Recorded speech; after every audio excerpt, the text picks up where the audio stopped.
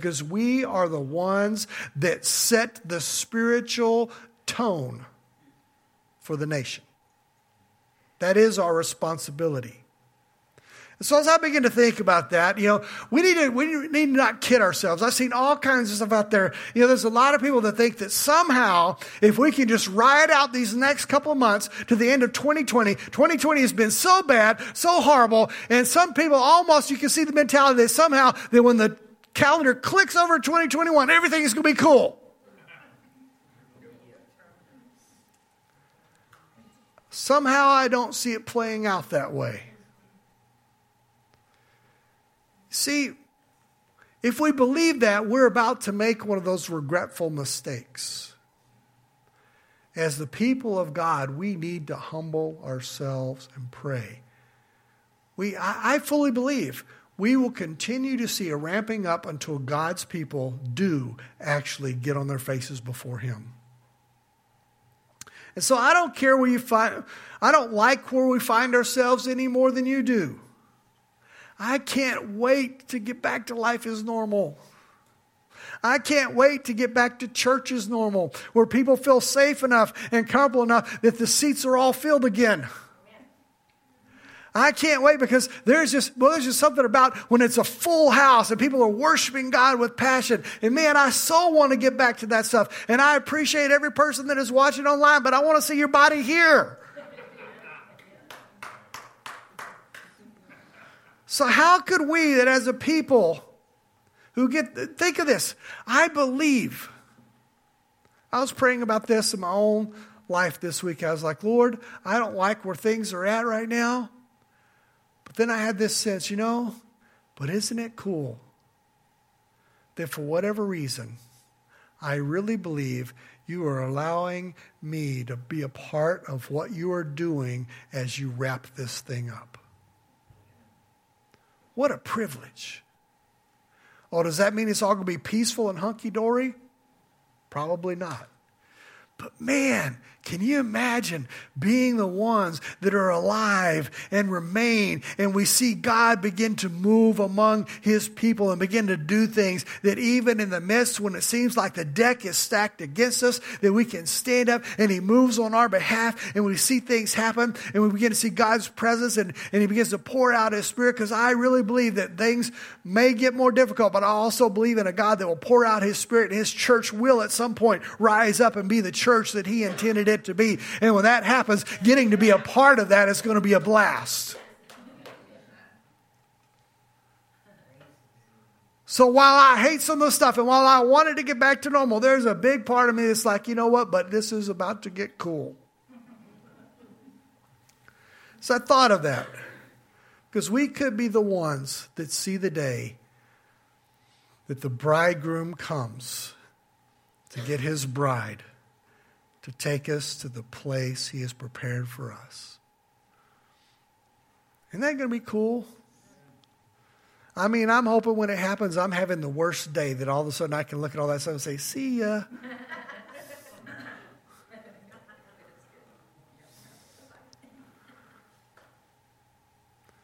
So I thought about that. I thought of Matthew 25. And we're going to start at verse 1 and 2. Jesus made this statement. I want you to understand this is Jesus speaking. He says, then the kingdom of heaven shall be likened to 10 virgins who took their lamps and went out to meet the bridegroom. Now 5 of them were wise and 5 were foolish. Think about that. Jewish weddings were a little bit different than our weddings. We kind of tend to, the typical way it goes is you have the Friday night rehearsal and dinner, and then you have the Saturday wedding, and it's, maybe a couple of hour affair time, the reception and all those things, and everybody kind of goes their own way. But that's not the way. Everybody just kind of shows up and it happens. But that's not the way they did it. On the wedding day, the groom's party literally would begin at his house, the place that was prepared for his bride to come and stay with him. And his party, right about dusk, would set out to go pick up the bride. And they would light their torches or carry their lamps or whatever, and they would begin to head out, and it would literally be like this parade on the way to get the bride. Runners would go before the bridegroom, beginning to announce the groom is coming, the groom is coming. And upon getting word, the bride and her maids would get ready, and they would go out and they would meet the bridegroom, and there'd be this parade, almost this celebration as they went back together to the place where the groom had prepared and was bringing his bride to be a part of it. And then the wedding party would begin. And it wasn't just some small celebration. There would be a huge dinner and all these things. And many times in their culture, the wedding party would last for 7 days. What a celebration. But as you look at it, this story that Jesus is telling is very clearly that he is saying that he is the bridegroom. And we know that he himself later on said, I am going to prepare a place for you. Exactly in line with the picture that he is telling here. And we know that the bride is the church. But the bridesmaids represent the individual people of his church. So I want you to think about that for a moment. The 10 virgins were those that were part of his professing church. So you might say that this parable was told about us. Some prepared and some unprepared. And the rapture is the groom coming back to pick up his bride and take her to be with him. I don't know about you, I am looking forward to that day. More so now than ever. But let's pick it up, verse 3 and 4. Those who were foolish took their lamps with no oil in them. But the wise took oil in their vessels with their lamps. Now this is talking about a wonderful moment. This is talking about an incredible time that the groom comes back to get his bride that is supposed to be waiting for him and longing for that day and longing for that moment. And yet all of a sudden, this parable comes with it a warning. And I was telling some people, I've read this parable many, many, many times. This week, something hit me I'd never really thought of in the light that it hit me this week. 50% of those that thought they were going with the groom when he returned didn't make it. That ought to hit us in the face. That ought to be a wake-up call. Now, am I saying it's exactly going to be 50%? No, I'm not. But what I'm saying is Jesus is clearly making a point is that there are some, and maybe a larger percentage than we think, that think they're going with the bridegroom that will be left behind. That ought to be a sobering thought. Their foolish mistake, they were low on oil. So let's think about this. So what is this oil? What is this oil that he's talking about? This oil represents true faith. This oil represents a right relationship with God and a constant presence of his Holy Spirit. In Scripture, oil, we know, is oftentimes referring to the Holy Spirit. Oil was used synonymously many times. And true followers of Jesus, we know, enjoy the presence of his Spirit. If we want to really be like the good virgins, the ones that were prepared, we'd better be prepared for his return. We had better spend time in his presence. We better make sure that the wicks on our lamps are trimmed and that the oil is full. And we better be active in that process. We better not make the mistake that I made with my truck and forget to check the oil.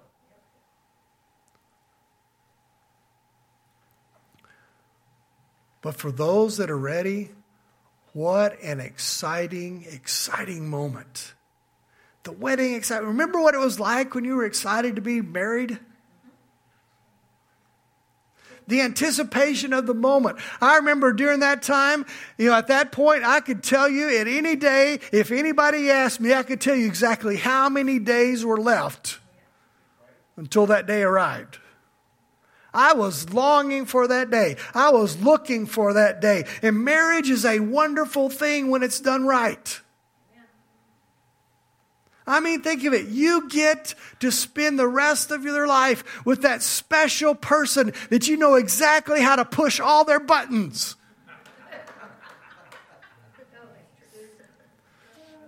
You can make them happy when you want them happy. You can pick on them when you want to pick on them. And sometimes you can just poke them a little bit just to get a rise out of them. It's great.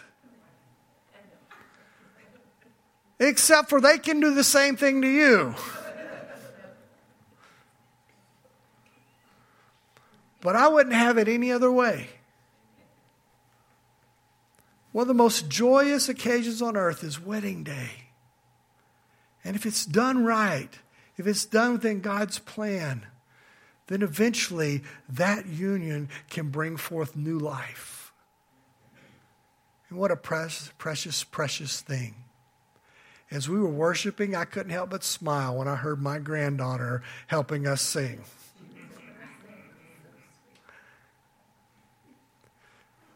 She loves listening to Mom and Dad's voice. I come to a Thursday night practice sometimes and sit there and hold her on the front row as they're going through the songs, and she just loves the music. It is so cool to see. New life. I mean, this whole idea of a wedding is a wonderful thing, and all the preparation that goes into it, all the things, when you have a good life, you can look back. I mean, dates are marked on the calendar. I can tell you that right now, we are literally 8 days away from our celebration of actually it's a little less than 8 days now. We literally on November 14th will be our 34th year anniversary.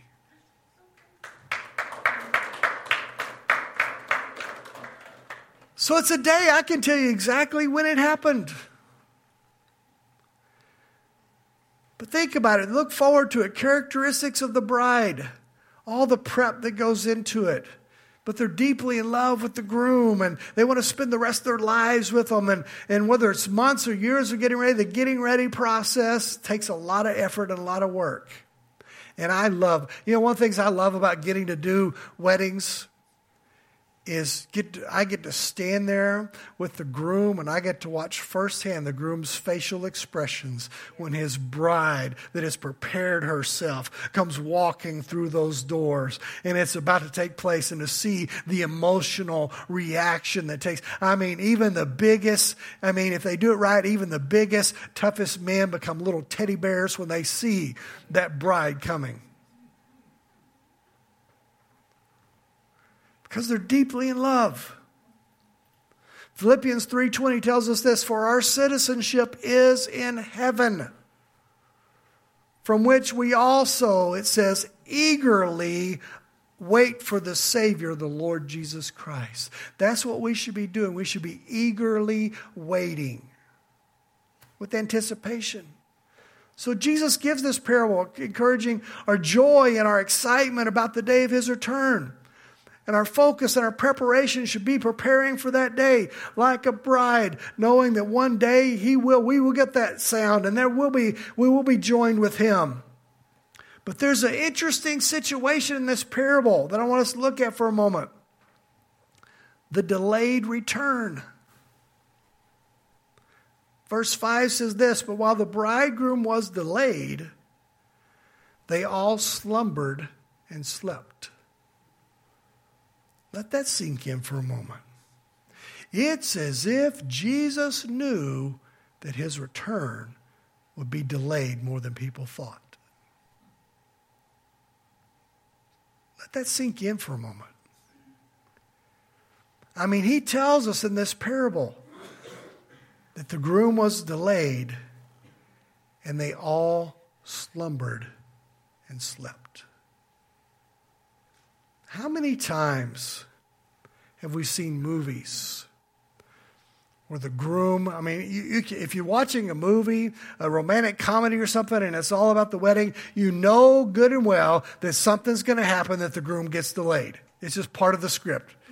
I think it's an unwritten law. All kinds of things are going to happen. Maybe even if he's doing his best and he really wants to be there on time and he's not one that stuff happens. Now, I know Jesus wasn't delayed by accident, but yet in this story, typical fashion, the groom was delayed. But when it happens, you can imagine what happens when that occurs. There has to be a little bit of a thought on the bride's perspective. Is he coming? I know he made a promise, but is he coming? Is he really going to show up? This was the appointed time. Where is he? And yet we can see that really, if we're honest with ourselves, the church as a whole, in this delay and this wait, we've become sleepy.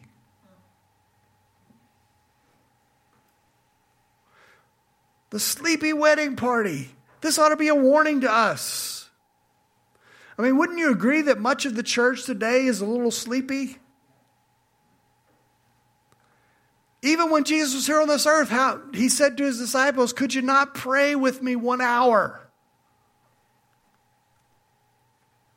And we see all the stuff going on in the world around us. And we tune in on our news channels and we do all of these things. But how much time have you actually spent on your face praying and asking God to do something?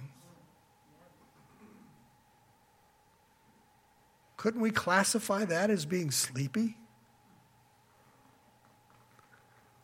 See, we get far too caught up in this world. And I'm afraid many times we've lost the anticipation of his return. Oh, we know that we want it to happen. We want to be there, but we've lost that anticipation. And sometimes there's too much, I'm afraid, of a lack of concern of a perishing world around us. Can you imagine a ship, if they found out there was a person overboard, that they wouldn't be on alert and doing everything they could to rescue that which was lost? Can you imagine paramedics showing up on a scene? Or firemen showing up on a scene of a burning building, knowing someone was trapped inside and them having a sleepy, lackadaisical attitude towards the person being trapped in a burning building? Michelle was telling me a story this morning. They had an ambulance across the street at their house, and she said Tori was determined, I'm going to go across the street and help. And she was like, well, what can somebody your age do? I don't know, but they need help. But the church has lost that. We've gotten a little sleepy. We should be excited. Even in the midst of this pandemic, I'm afraid it's made the church a little more sleepy.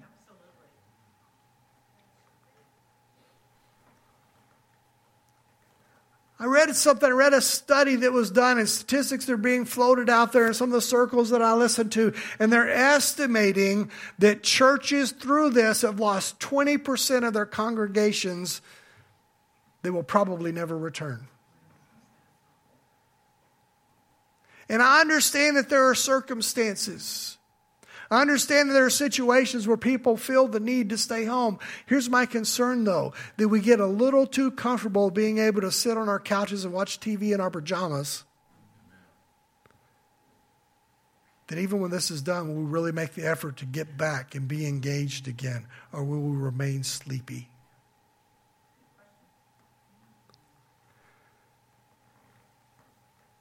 But think about this. What does this delay do? This delay reveals the heart of his bride.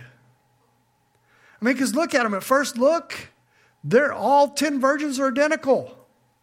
They were all chosen because they were literally, their reputation was that they were pure.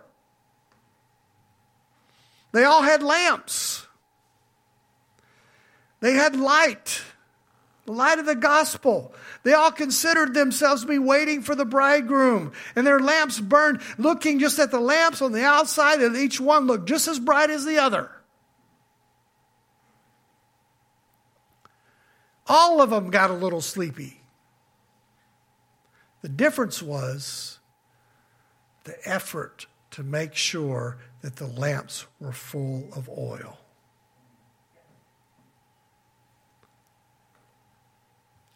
I mean, the delay exposed the hidden difference between those in the wedding party that were waiting.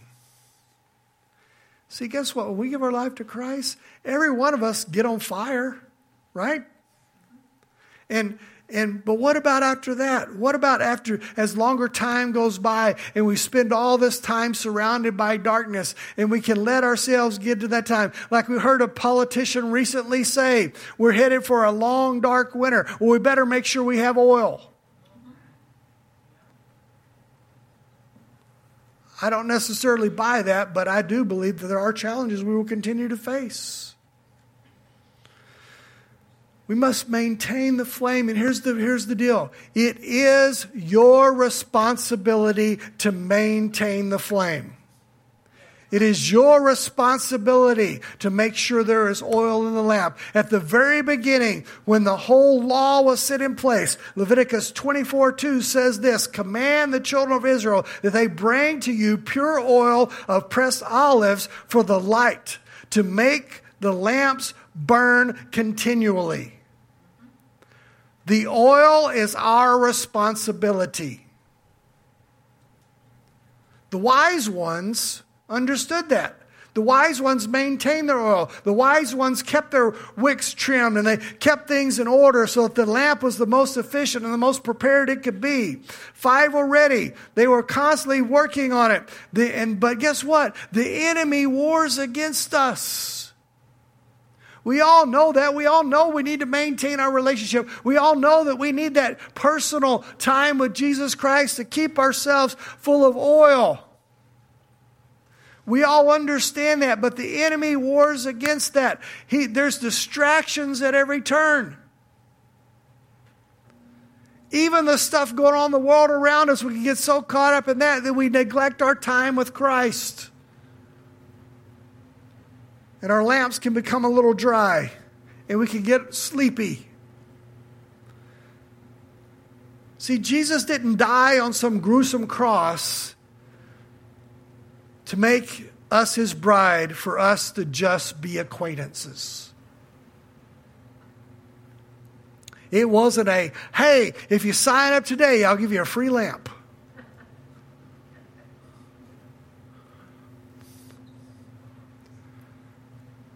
Yes, there's nothing we can do to earn or to pay for that lamp. It is a free gift.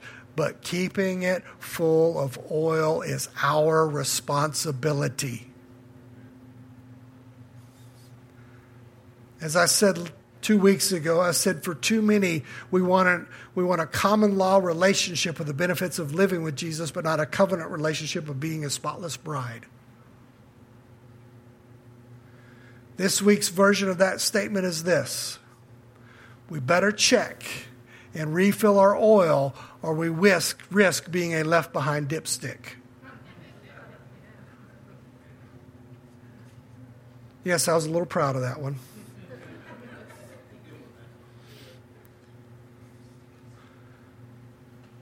But guess what? Then came the day. There was a delay, but then came the day and the moment that there was a sudden arrival. Scripture describes it in a flash, in the twinkling of an eye. The awaited day arrives. Verse 6 and 7.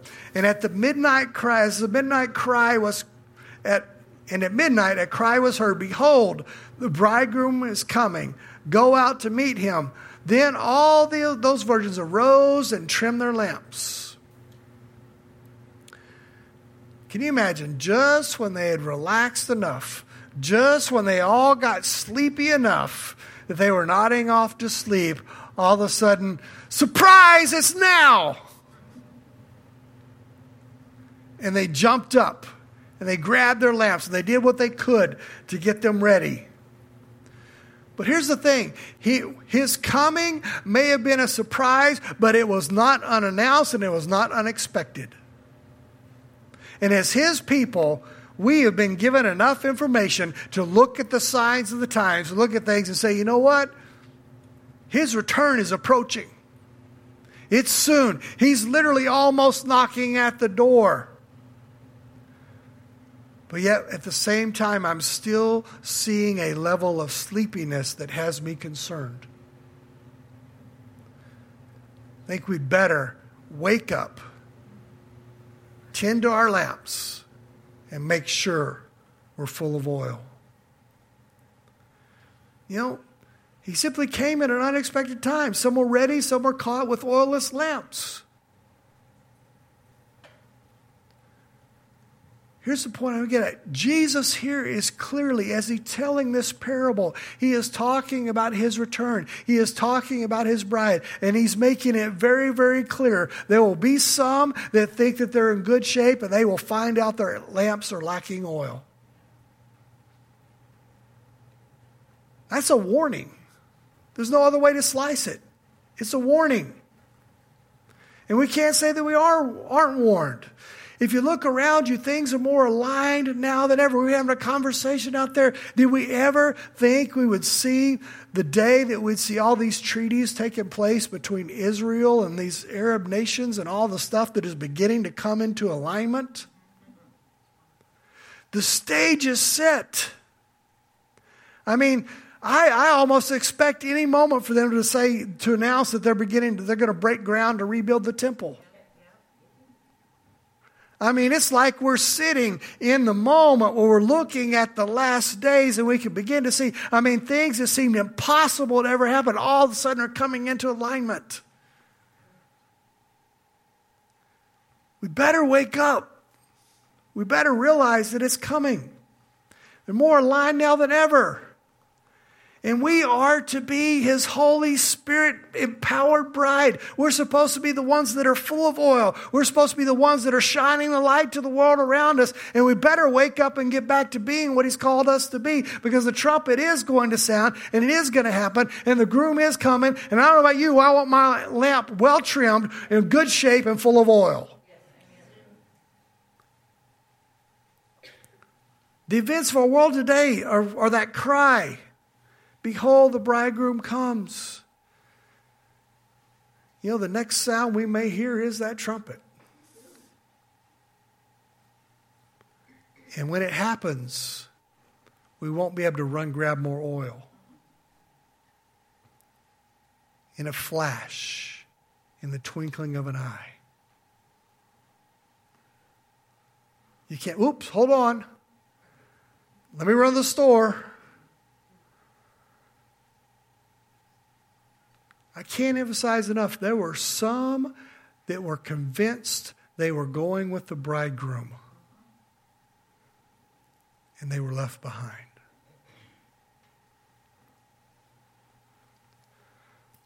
I don't know about you, but I hear people sometimes make statements like, well, if I happen to miss the rapture and miss that, then I'll just repent and I may have to give my life during the tribulation, but I'll still make it. Well, let me tell you this. If you can't make it now under the age of grace, how in the world are you going to make it when recounting Christ will literally what you will have to do to have food, when you're starving to death? You really think you'll have the fortitude to say, I'll get it right now? See, because once the tribulation happens, once this all comes into action, once we face this time, the age of grace is gone. That's the age of God's judgment being poured out upon the earth. Think about that for a moment. God's focus, if you read it in Scripture, God's focus during that time is saving those he can save in Israel. The time of the Gentiles is done. Now, God's judge, I'm not. But there ought to be a little bit of a wake-up call, a little bit of a warning. Because God's attention will be on the Jews. Let's look at verse 10 through 13 as we wrap this story up. And while they went to buy, the bridegroom came. And those who were ready, let's read that again. Those who were ready went with him to the wedding, and the door was shut. Afterward, the other virgins also came. Lord, Lord, open to us. But he answered and said, assuredly I say unto you, I do not know you.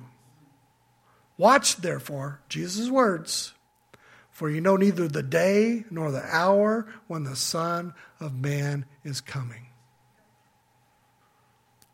What scary words. And the door was shut. My mind instantly went to something else that I believe in Scripture is a foreshadowing of the rapture. That's the story of Noah and the ark. What happened? God announced his judgment. Those that were faithful were in the ark, and they were lifted up above the wrath that was taking place on the earth. If you read the story, when the door to the ark was shut, there was no more getting in. That ought to be sobering. Can you imagine the banging on the door, the crying out, saying, oh, you were right, I was wrong, sorry, the door's shut.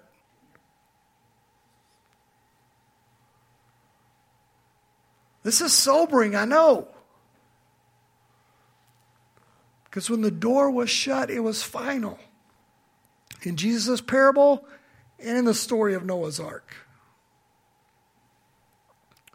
We better wake up. I'm looking around and I see so many people today that are part of his church, and they make compromises all over the place. And they think that somehow they can live their life outside of what Scripture tells us is supposed to be good and right. That they can make exceptions because culture says that that's what we should do. I don't think that God in that moment is going to be standing there and say, you know what? Since you're aligned with culture, I'm going to let you in. No, his standard does not change. We can make whatever legal we want to make legal. But if he says it's unlawful, if he says it's against his standard, it remains against his standard. And no matter what argument we make, we will find ourselves on the outside if we're not careful. Ran across the story as I was preparing this. I thought it was pretty funny and scary in another way. But I mean, you're familiar with who Tony Evans is. He's a pretty well-known speaker that had a church for a long time in the Dallas area and all kinds of things out. But he tells a story that it just fits. And he was talking about being in an elevator one time with a group of people, and the elevator gets stuck between floors. And the way he tells the story, which is a great storyteller, but the way he tells the story is people begin to panic. And there are people banging on the doors of the elevator, and they're calling out, let us out of here, let us out of here, let us out. And he said, in the middle of all this chaos, he said, I just walked over, opened up the little box, picked up the phone, and contacted somebody that could do something about it. Hung the phone up, next thing you know, help was there. Isn't that kind of a picture of where our world is? All the panic, all the banging on the door, all the raging, all the screaming out, and we are the ones that has the direct line to go and reach out to the help that we need. This parable really represents the truth. And he's talking about the oil, as we said, this oil that represents our faith, this oil that represents our relationship with God, and being consistent and allowing the presence of his Holy Spirit to be active in our life. And then this is symbol of the Spirit. And it's our job to keep ourselves in his presence and to keep the oil in our life and to live by his standards and to be pure and to be right. It doesn't matter what the world says around us. Part of my prayer lately is, Lord, I don't care what culture says. Help me to be right and help me to be true. And if it means that there's consequences because I go against the flow, it's just going to have to be what it is. Just give me the faith to stand up and do and say what I need to do and say when the time comes.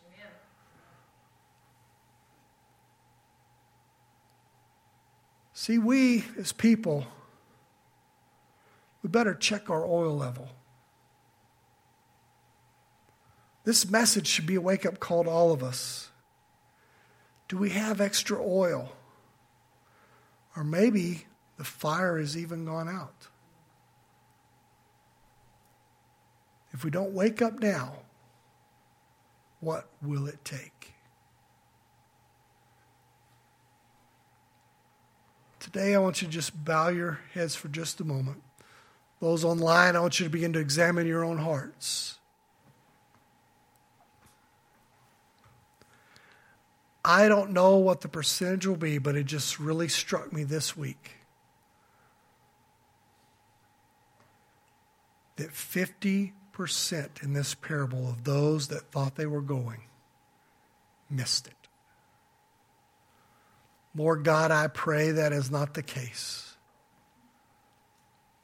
But it ought to wake us up. It ought to stir us to our core. It ought to take even the most devout of us and cause us to begin to re-examine where we are in our relationship with Him, to re-examine where we are with the oil in our own lives. And maybe you're here this morning or you're watching online and you just realize that you say, you know what, I don't even have a lamp. I haven't even given my life to Christ. I haven't even responded. I know this. And maybe somehow you even convinced yourself that just being exposed to all this, just because your family called themselves Christians, that means you're included too. But guess what? You can't make it on your parents' faith. It has to be your relationship.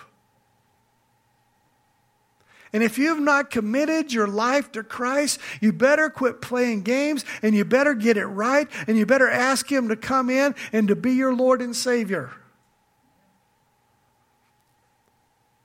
So this morning, I realize that most everybody that's here in the audience, you guys are the faithful of the faithful. Just the fact that you're here during all this means a whole lot. But if there's anybody that is under the sound of my voice, whether this morning right now, or you're watching online, or maybe you're watching it as it's archived later, if that's you, then now is the time to get your life right with Christ. That tugging that you're feeling in your spirit is the Holy Spirit saying, I'm speaking to you. This message is for you. It's time to get it right now. It's time to surrender now. It's time to quit playing games now.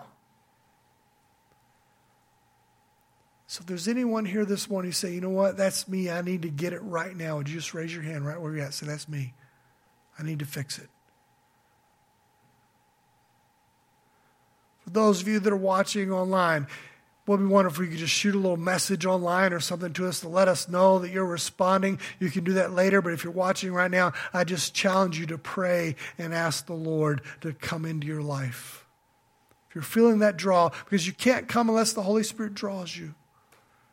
But if that's you, I'm going to lead us all in a prayer. If you're watching this and this has spoke to you, I want you to pray this prayer with us. Lord Jesus, I come before you this morning and I ask you, Lord, I understand that without you, I'm just a sinner. I understand that the things in my life that are outside your guidelines, that are wrong, Lord Jesus, that those are the things that will prevent me from being in your presence unless I can put them under the blood of Jesus through the sacrifice that was made. So Lord, I ask you to forgive me of my sins. I believe that you are Lord and Savior and that no one comes to the Father except through you. And I ask you to come, be my Lord and King. I confess you as my Lord and Savior, and I intend to live for you the rest of my life. Thank you, Jesus, for saving me in Jesus' name. Amen. For for others. Maybe you're here and you say, you know what, I've prayed that prayer and I meant it and I haven't really ever backed up from that, but I realize in the midst of this that I've let my oil get a little low. If I were to pull out my dipstick right now, it'd be barely registering on the bottom. That's scary, right? Have you ever had that happen? I did, obviously, with the story I told earlier. We need to check our oil. And if our oil is low, the worst thing we can do is walk out of here and return to life as normal. Some habits need to change. Spend a little less time on the internet. Spend a little less time playing games. Spend a little less time on TV and spend some of that time getting your oil replenished as you put yourself in the presence of God so the Holy Spirit can speak to you. That's one of the greatest things you do because He will begin to show you some of the things. Matter of fact, if you're confused about some things, you know what? One of the smartest prayers you can pray, Lord, show me where I am wrong. Show me where my opinions are out of balance. Show me the things that I've got wrong. Let me see it through your eyes and your way. I tell you what, as long as I've been in this, I pray that on a regular basis because I am human and just like anybody else, I can get off the mark. Thinking I'm so right. And the Holy Spirit comes along and says, you're a little straying off right over here. I need you to correct that. We all should do that. See, the truth is, let's replenish that oil. And as we're waiting for the trumpet, if we're waiting for that to sound to get ready, it's going to be too late. Because as I said, when the door is shut, the door is shut. We better check and refill our oil or we risk being a left behind dipstick. And that is a dumb mistake we will regret for eternity. There is no coming back from that one. Amen. Father, I lift these people up before you, Lord, for those watching online. Lord, I pray, Lord, there's no doubt in my mind that this is a message, Lord, that is from you. Lord Jesus, when you were on this earth, you spoke these words yourself. There is no disputing that. And so, Lord, I pray that that message will get into our heart. Lord, I believe it was a warning to your church and your people and those that are expecting your return. Lord, let us not get so sleepy that we forget, Lord Jesus, that you will come and you will return and that we live in a time that is closer to it than any time of any other people that has ever lived before us. And so, Lord, I pray that we would take this to heart and we would let it get in our spirits and we would make sure that we are prepared and ready, Lord, so that when the time comes and that you do come, that we go to be with you, and when the door is shut, we find ourselves on the right side of that door. Wake us up. Wake us from our slumber. And let us be your people that humble ourselves and pray and turn from our wicked ways so that you will hear from heaven and you will heal our land. In Jesus' name, amen. God bless you guys. Thank you for being here this morning.